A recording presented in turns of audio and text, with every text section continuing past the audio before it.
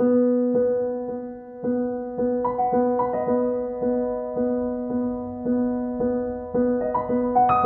Rathbones Look Forward series with Andrea Catherwood.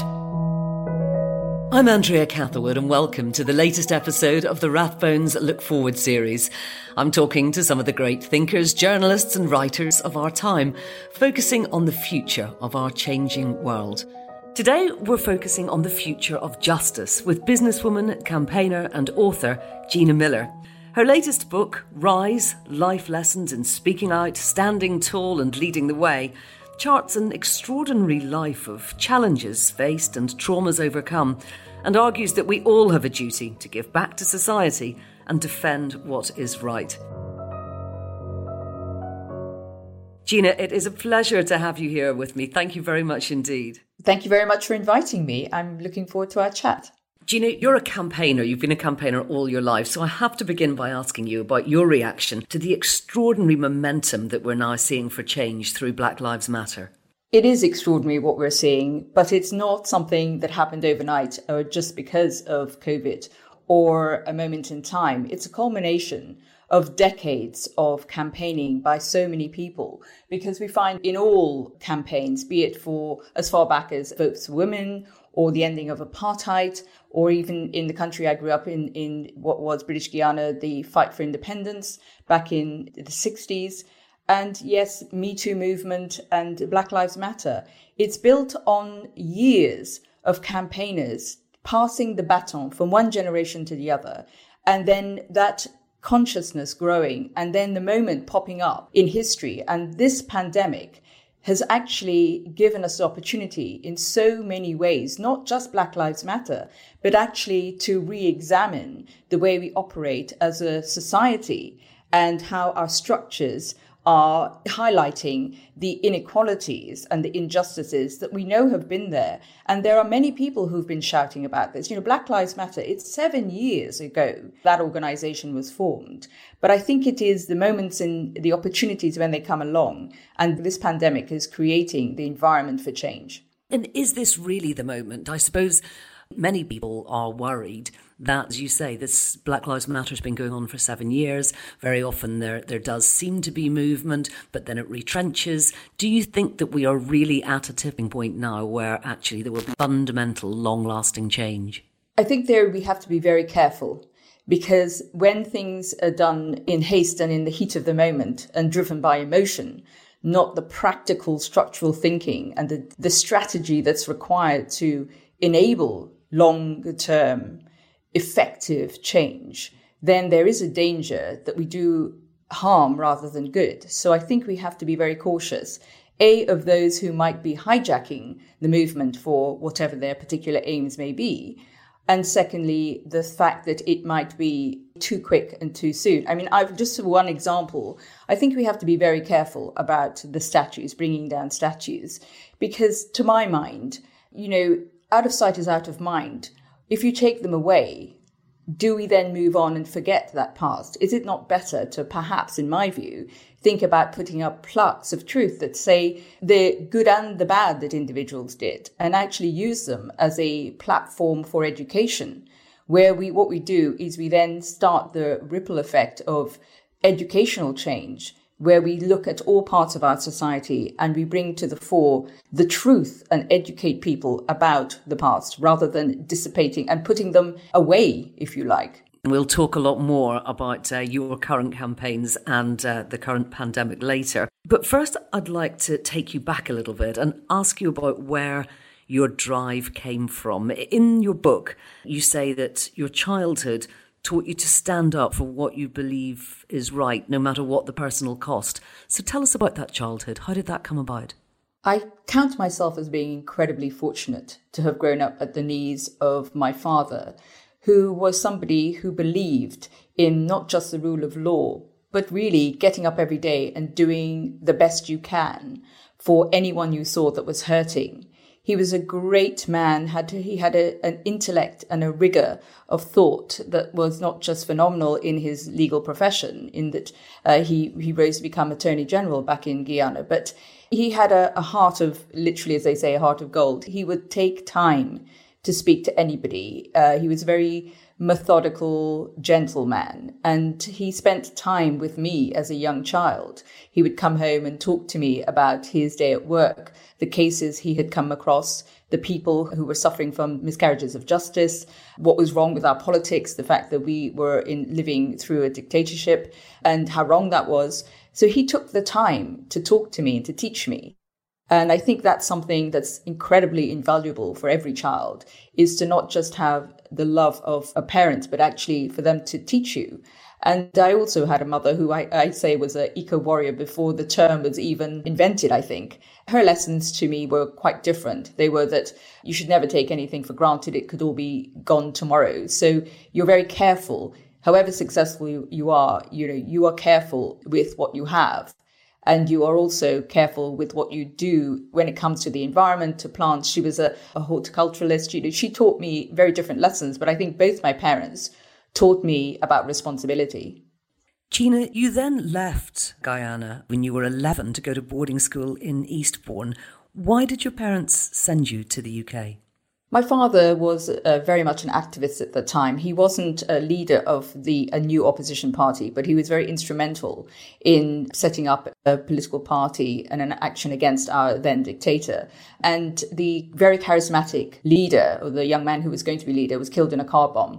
And my father found out that there were threats against our family, in particular my elder brother and I. So we were sent away to be safe, which is ironic when you roll it forward to my actions in the Supreme Court. But we were sent to be safe, and also because my parents, as most parents from Commonwealth countries, thought that British education was the best in the world. And if and when they could afford to send us, they had planned to send us when we were in sort of sixth form, that sort of age. But they made the decision at a very tender age to send us, which was a huge trauma for our family.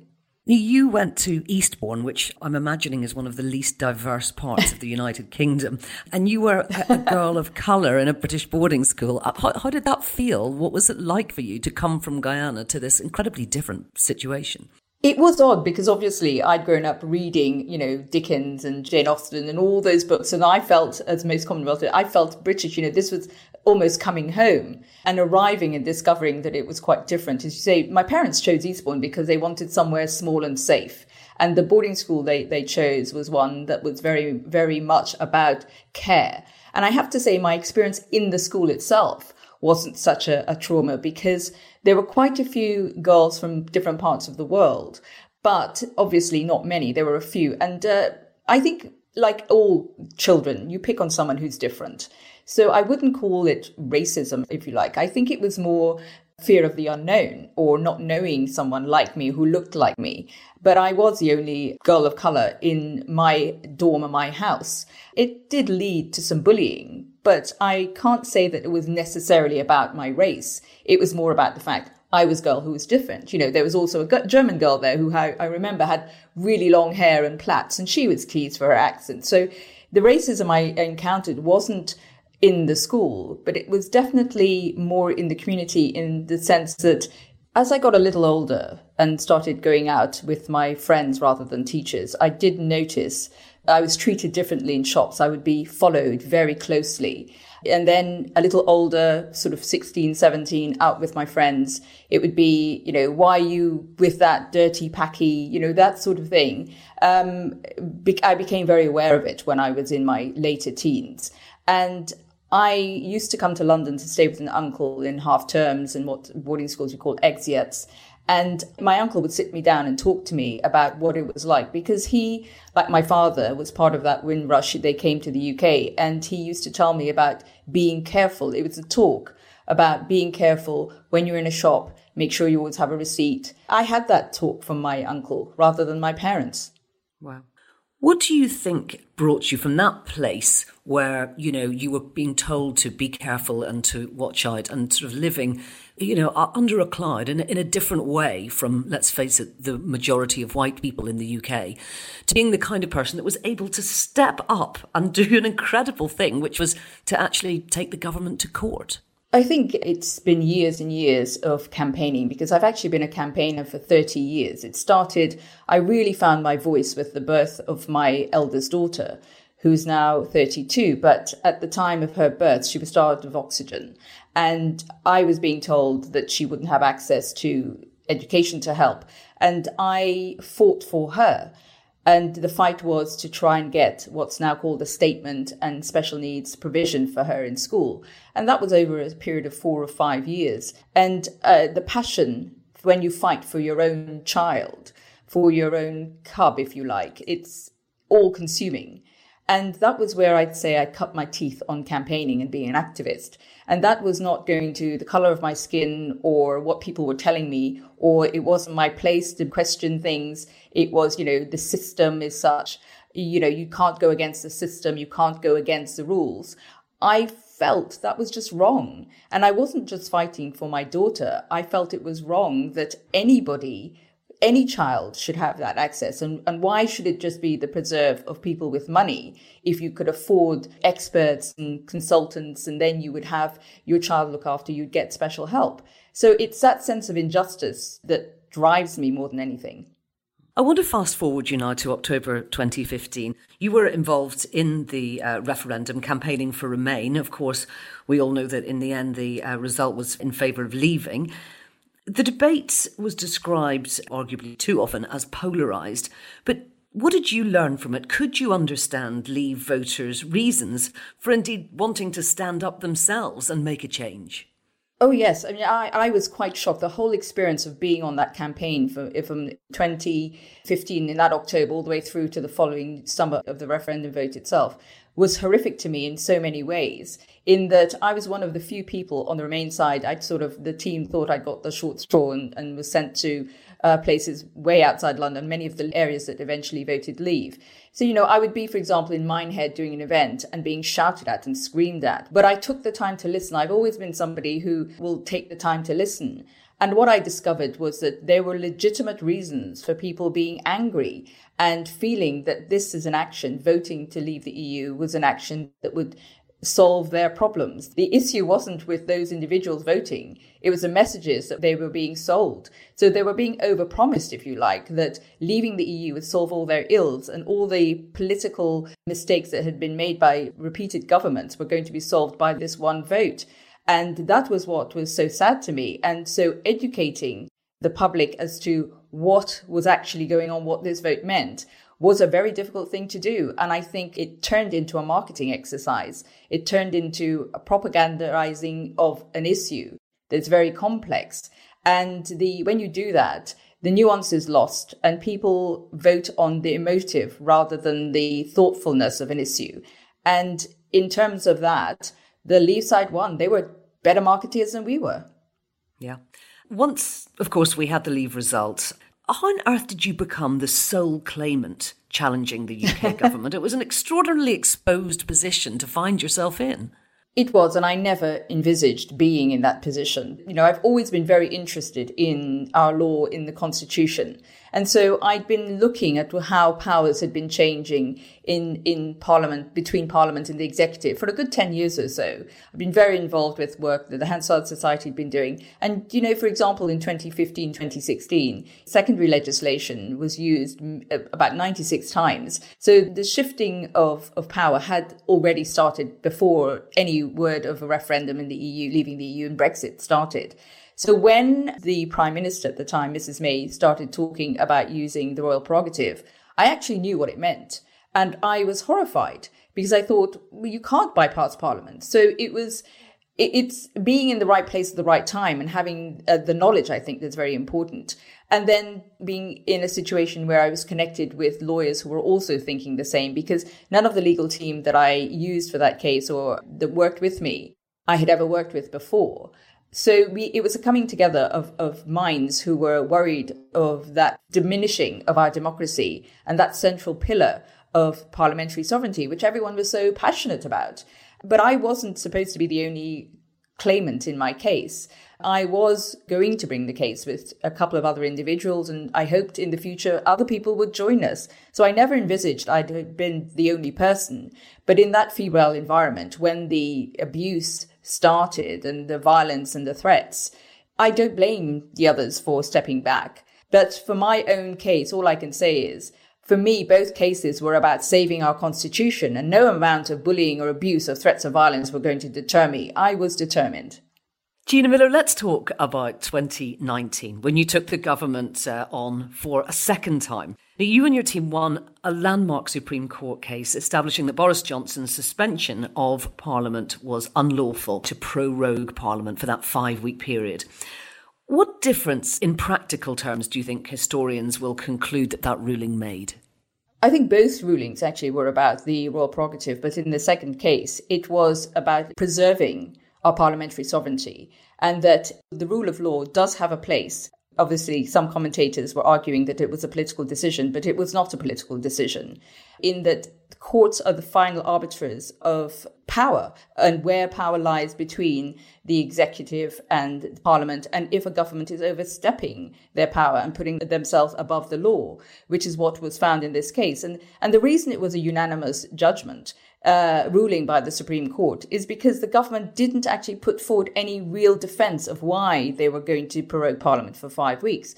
So in effect, it wasn't a difficult case to win or for the ruling. It was exactly the right ruling. It was uncertain, still is, unprecedented times, because it isn't usual for the judiciary to be involved in a case that is seen as being political. But it did preserve the rights of the law to hold politicians to account if they're putting themselves above the law.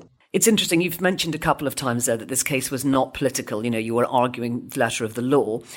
When you get something like Jeremy Wright, the Attorney General, accusing you and your legal team of attempting to subvert the will of the British people, it's really hard for it to be anything but political, isn't it?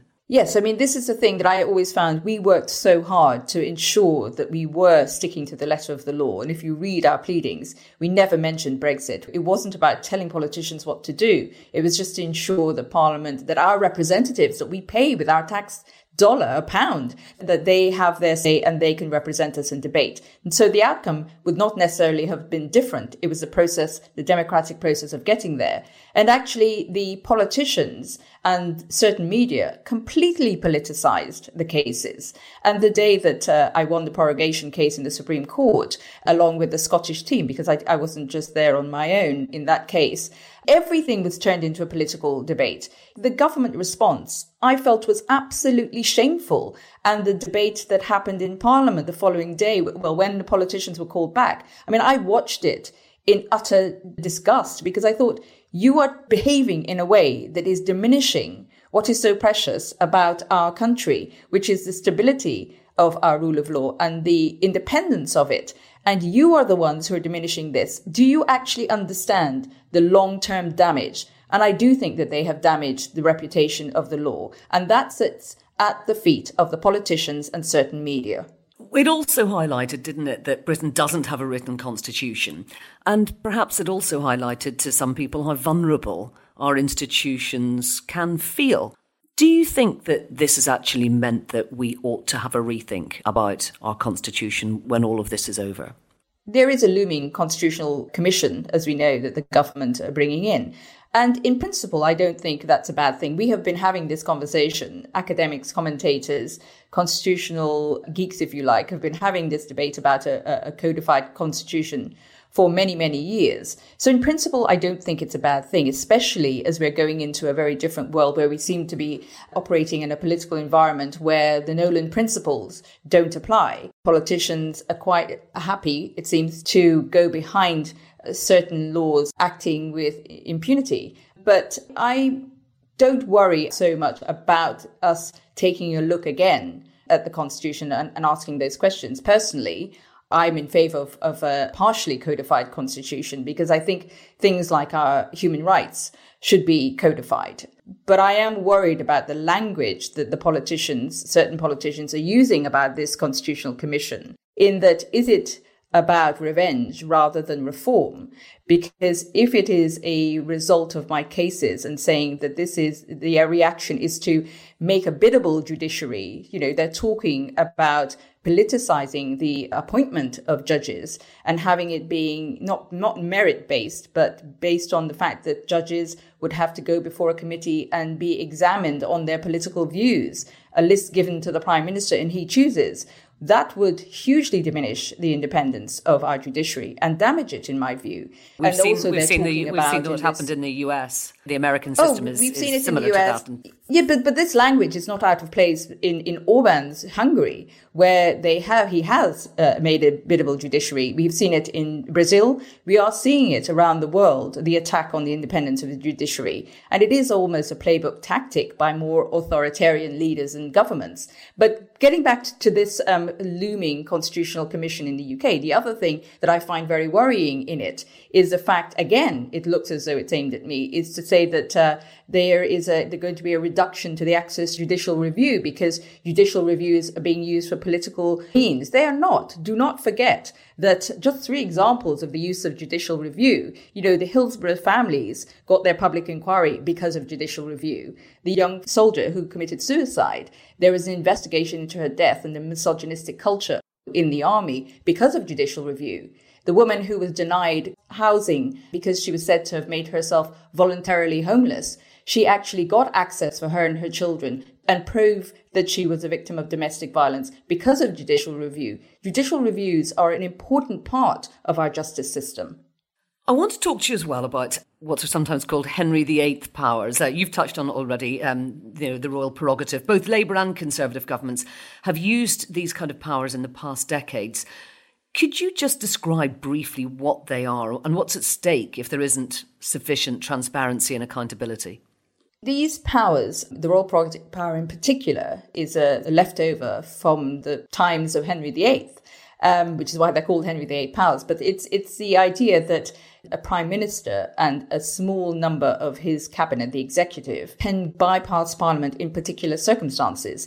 And traditionally, and understandably, the royal prerogative can be used on the international plane in times of war or emergencies. And now we know that Henry VIII powers are now been handed under emergency legislation, both in the Coronavirus Act. There are actually quite huge swathes of powers that have been given under the auspices of an emergency. I personally think too many powers, but, MPs have voted on it, so it's gone through. But also the Withdrawal Act itself also gives the government quite a lot of powers. So Henry VIII's royal prerogative powers means that things don't have to be debated on the floor of the House and have to be done through primary legislation. It can be done almost at the will of the Prime Minister and the executive.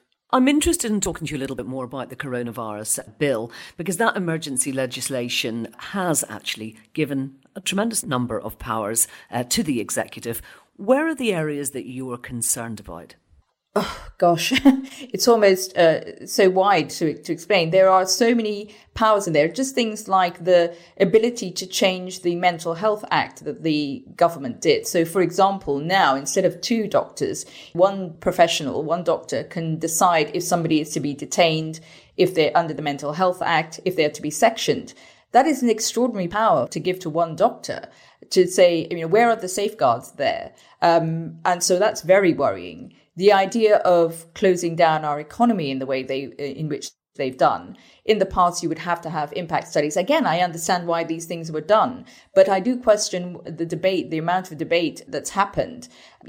Under this, you could argue, just recently, we've seen the merging of the 2 departments, DFID and the Foreign Office, without debate, and it looks as though without the cabinet even knowing anything about it.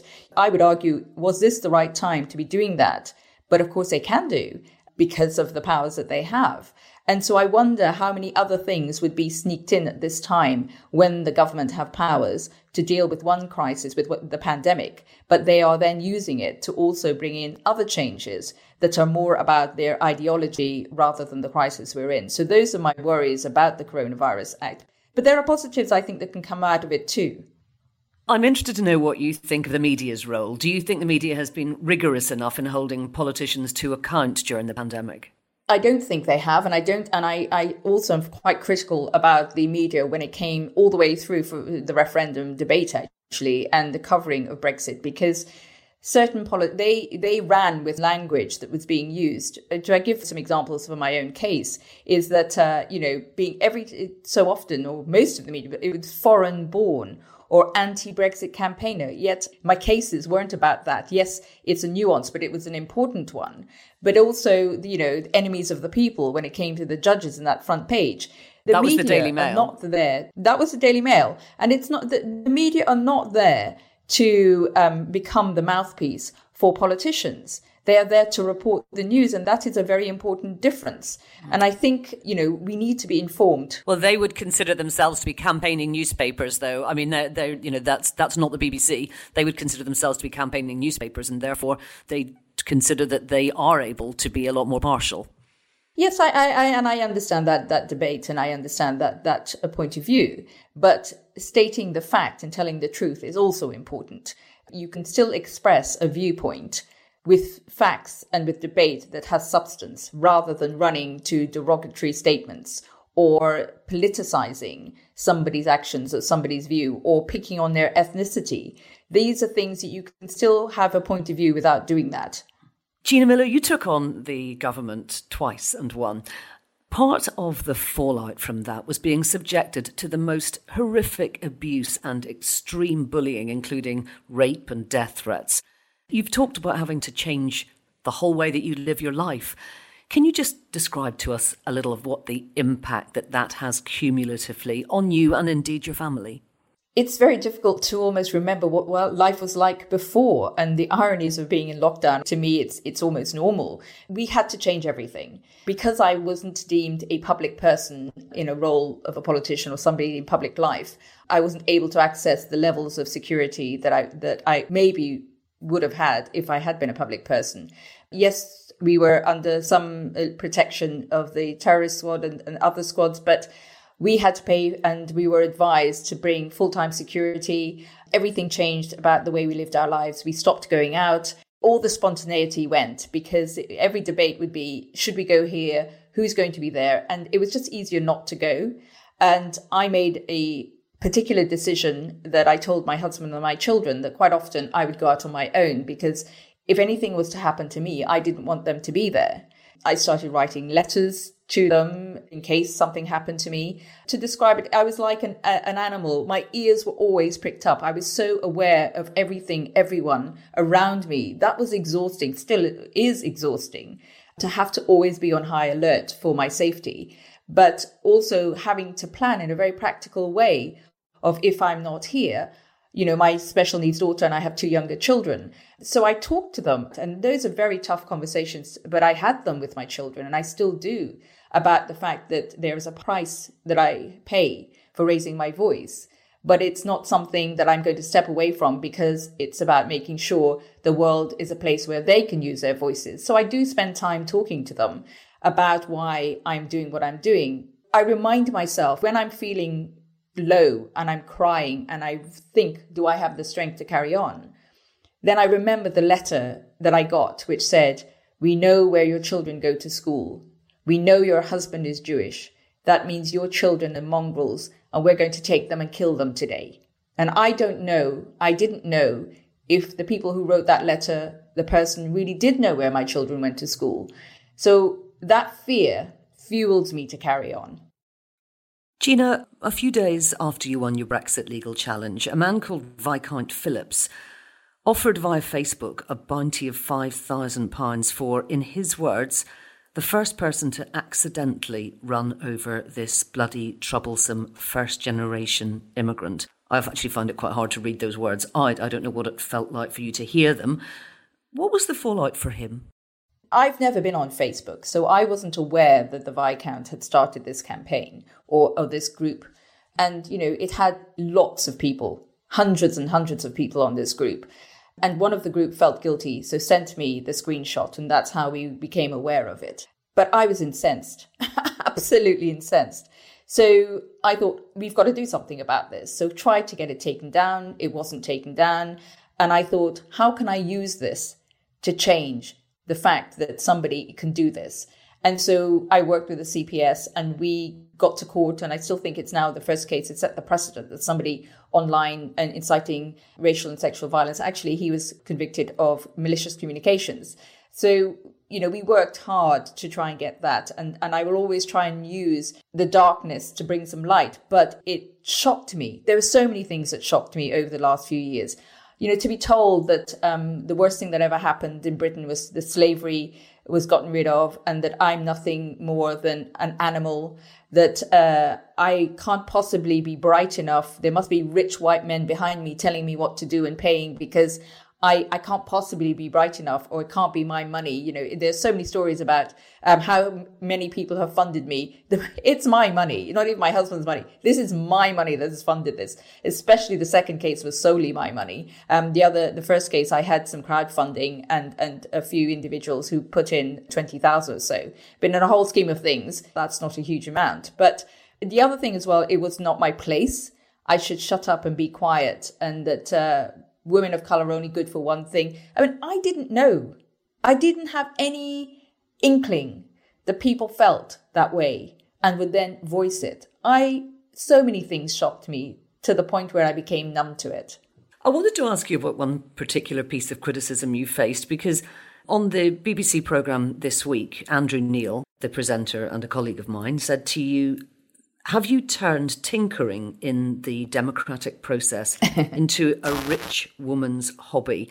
Now, there's an awful lot to unpack there, but bluntly, I would like to ask you if you would have been asked that if you had been a white man. Absolutely not. And what's even more shocking, the background to that interview, is that we had discussed it, and they normally do a little sort of film of before you go on to the show. And they had more or less scripted it for me because I was so busy doing everything else. And I very quickly read it, and it seemed fine. My team read it. And we had nobody, we were not prepared. I was not prepared. The whole thing had been so collegiate, the way it had been put together. So it was sort of almost setting me up for that question so that I couldn't answer it. So it was shocking, the lead up to that question being asked. But of course, there were so many things. I mean, I was told by several newspapers that I gave them everything they needed to make me the avatar of hate. I mean, that was actually told to me by an editor. Gina, you gave us everything. You're too well-spoken. You look a certain way. You speak a certain way. You've got money. I mean, we just rolled with it because you gave us everything. And I just thought, that is just an extraordinary way to have treated anybody. But yes, it was a particular treatment. I wish what I'd said back to him, because I was in shock when he asked the question. I wish what I had said to him, yes, if it's a hobby that I pursue with passion, then my passion will always be there for it. I wish I'd said that to him. It is extraordinary. There are so many things. But again, I have to say, this is not just in the last few years with Brexit and my constitutional cases. A lot of the campaigning I've done in the city after the financial crisis, calling out the rip-offs and dubious behaviours, which I'm still fighting for now, the reform of wills that I'm fighting for at the moment, and legislation there to be brought up to date rather than relying on a law that was written in 1837. The abuse I get is a lot of it is still about my race and my gender. And the way I sort of think about that is that if you're attacking me and not what I'm saying, then what I'm saying is probably right. We know that there is a huge difference in the way that threats are given to women and men. And I know that there are quite a few women who choose not to speak out about the threats that they face. Do you understand that? Oh, I do. It is a very difficult choice. When there are so many things you have to consider every day, because and I've done this when I speak out about being a victim of domestic violence, because the worry is always that people will see you differently. And the fact that, is it a weakness? There is this perception that if you talk about the truth and you talk about what happens to you, then you're somehow politicizing it in some way, or you're using it, or you're trying to get people to feel sorry for you. There's so much stigma around truth. And my view is I will speak up because I want to let people know that they're not alone. Those who might be suffering, I just want to reach them. I don't really care what anybody else thinks. I want to speak out to reach those women who are also feeling that they are being violated and are suffering and are in pain. One of the things that I thought was really fascinating in your book is that you talked about how hard it is for women to find their voice. And that one of the reasons for that might be that you say that sexism is more nuanced than it used to be. Explain to me in what ways? It's interesting. So if I think back to sort of when I came into the city and working in 1996, that's a long time ago now. And it was much more, people said and did things, even in points of view of race, we don't use the same language anymore because it's seen as, you can't say that. You can't say that about somebody. You can't say that about somebody of color. You can't say that of somebody who's black. You can't say that of somebody who's a woman. So our language has become the correct language, but that doesn't necessarily mean that the behavior has. So it will still be things like, are you sure you should be wearing that trouser suit when you go on stage? Wouldn't it be better if you wore a dress? Those sorts of things. Or when you're a woman of color, this thing, but it'd be better if you sat there rather than here. So you're being put in your place. Why not sit there rather than here? So it's those nuances that happen. Or it'd be better if, I have a friend who is mixed race. So she has African hair, and she's so often been told to straighten her hair because that's better. Why is it better? Who's making those choices? So the nuances are still there. And there's a lot of work to do, and it's all relatively exhausting if you have to do it every day. It is exhausting, and that's the thing. Some nights I go to bed completely exhausted. Gina, this pandemic has made many people question the structure of our society. We've seen these glaring inequalities. We've had government make the most extraordinary economic interventions. And of course, we've also got the huge impetus of the Black Lives Matter movement calling for cultural and societal shifts. I'd like to talk to you a little bit about responsible capitalism, what it means, and whether you think that this is a tool that we could be using right now to rebuild that post-pandemic future that we're all looking towards. Responsible capitalism, again, is one of my campaigns. I've been talking about this since 96, and so have many other people, but we've all called it sort of slightly different things. Some people talked about a triple bottom line, responsible capitalism, conscious capitalism, whichever you wish.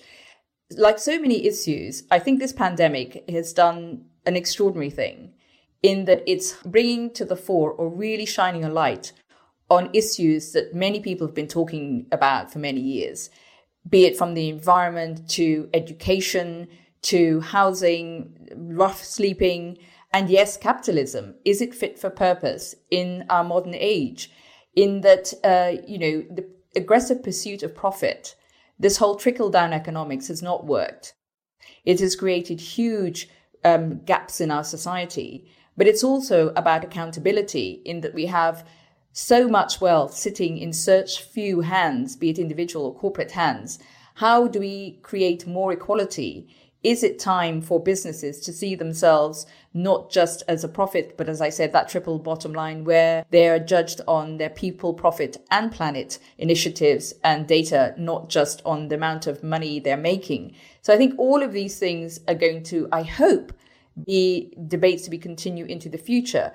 But what I'm hoping happens now is that these debates that have been going on for decades, we now see real strategy and action, because it is time for the talking to stop and the action to start is where I think we are. As a campaigner, you must be aware, as I am thinking about this, that there is a danger that responsible capitalism, as you're talking about where big companies think about their people, about the environment of the planet, as well as just the bottom line, gets swept aside when businesses are really struggling for their very survival. And some people will be able to say, look, we just can't afford responsible capitalism right now. I mean, we saw after the financial crash in 2010 that the commitment for environmental projects took a tumble. I wonder if there is a danger that, although we might want a new normal, we'll end up right back where we were before. Yes, I think it's a real possibility. I am quite skeptical about, talking about people that I speak to who think that this new normal is being used, or the new world we're going to emerge into is being used as also almost as if it's a done and dusted and, it's a given. And I think you have to be very, very cautious, because this is going to take the opportunity is there, but it's going to take real tenacity and courage to create change, because we'll be fighting for survival. This is not going to be an economic downturn or recession that I think personally is comparable. I know people are making the comparisons all the way back to the credit crisis of the 1772 or the Great Depression or OPEC. This is different than anything we have ever seen before. Every sector, every country, demand supply side, everything is being affected. So there is a danger, because what happens is that quite often diversity programs go out of the window, equality programs go out of the window, initiatives that are seen as the soft things that businesses do are put to one side, while the hard reality of survival and economic survival and money basically is what people concentrate on. But I do think there's an opportunity to do both. I think there's an opportunity here for businesses to see themselves as building a future where they take their community and their workforce and all their stakeholders with them. But the reality is that businesses who've been operating, the big businesses who've been operating on, say, 30-40% profit margins, may not ever get to that again. And I think that is only right. Bonuses may not go back to where they were before. That is only right. But the small businesses do need support. But the other thing, from a responsible capitalist point of view, is we do have to talk about the fact, I think, as a country, peculiarly to the UK, is that how did we get into a situation where we stopped investing in infrastructure and we stopped investing in skills? And what we did is we built a very fragile 80% service economy. It's not a resilient economy that we have in our country based on 80% services as we go into the future. So these are fundamental questions we have about not just our corporate sector, but actually how our entire economic ecosystem works.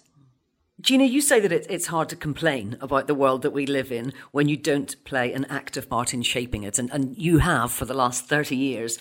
The UK does seem to be more politically engaged at the moment, particularly our young people who are often apathetic politically, seem extremely energised. What would your advice be to people who may feel that they really want to make this positive change that we've been talking about today, but they don't know how, or they feel that they lack the means or the confidence? I think the young people are very fortunate to be a generation who have technology and social media. It gives them the ability to be a collective voice in a way we've never seen in the past. I know we are so quick to criticize all the negative things about technology and social media and platforms, online platforms, but it's also created an ability for a camaraderie, both nationally and internationally. And I think if you are too worried to do it in person and to step up, there is a collective voice that gives you a bit more comfort to be part of that. But also you have to be careful because, of course, there'll be those who'll try and poison that language and politicize it in a negative way. So you still have to always be mindful of what you're reading. And is it fake news? Is it real news? But I think the ability to come together through social media is something that's very powerful for young activists. But I'd also say to them is don't think about activism and campaigning just about being in the front. There are so many other things you can do. You can be an enabler, a connector. You can be the person who does some of the research. You need all skills in campaigning. It is not just about the person who's at the front leading. Your campaigning has taken a huge personal toll on you and on your family. If you'd known when you set out that you would be living, as you said, a lockdown life, even when the rest of us are free to go out, and that you would have actually, had such a torrent of threats to your personal safety, would you have still done it? Yes, I would have done, and I will carry on using my voice because my responsibility is to my children and to their friends. The future they will live in will be because of the actions me and my husband and our peers take now. The future is shaped by what we do now, and how can I possibly deny them a future where I fought for it to be fair? Gina Miller, thank you very much indeed for talking to us today. Thank you, Andrea, for inviting me. It's been very kind of you, and I hope your listeners enjoy.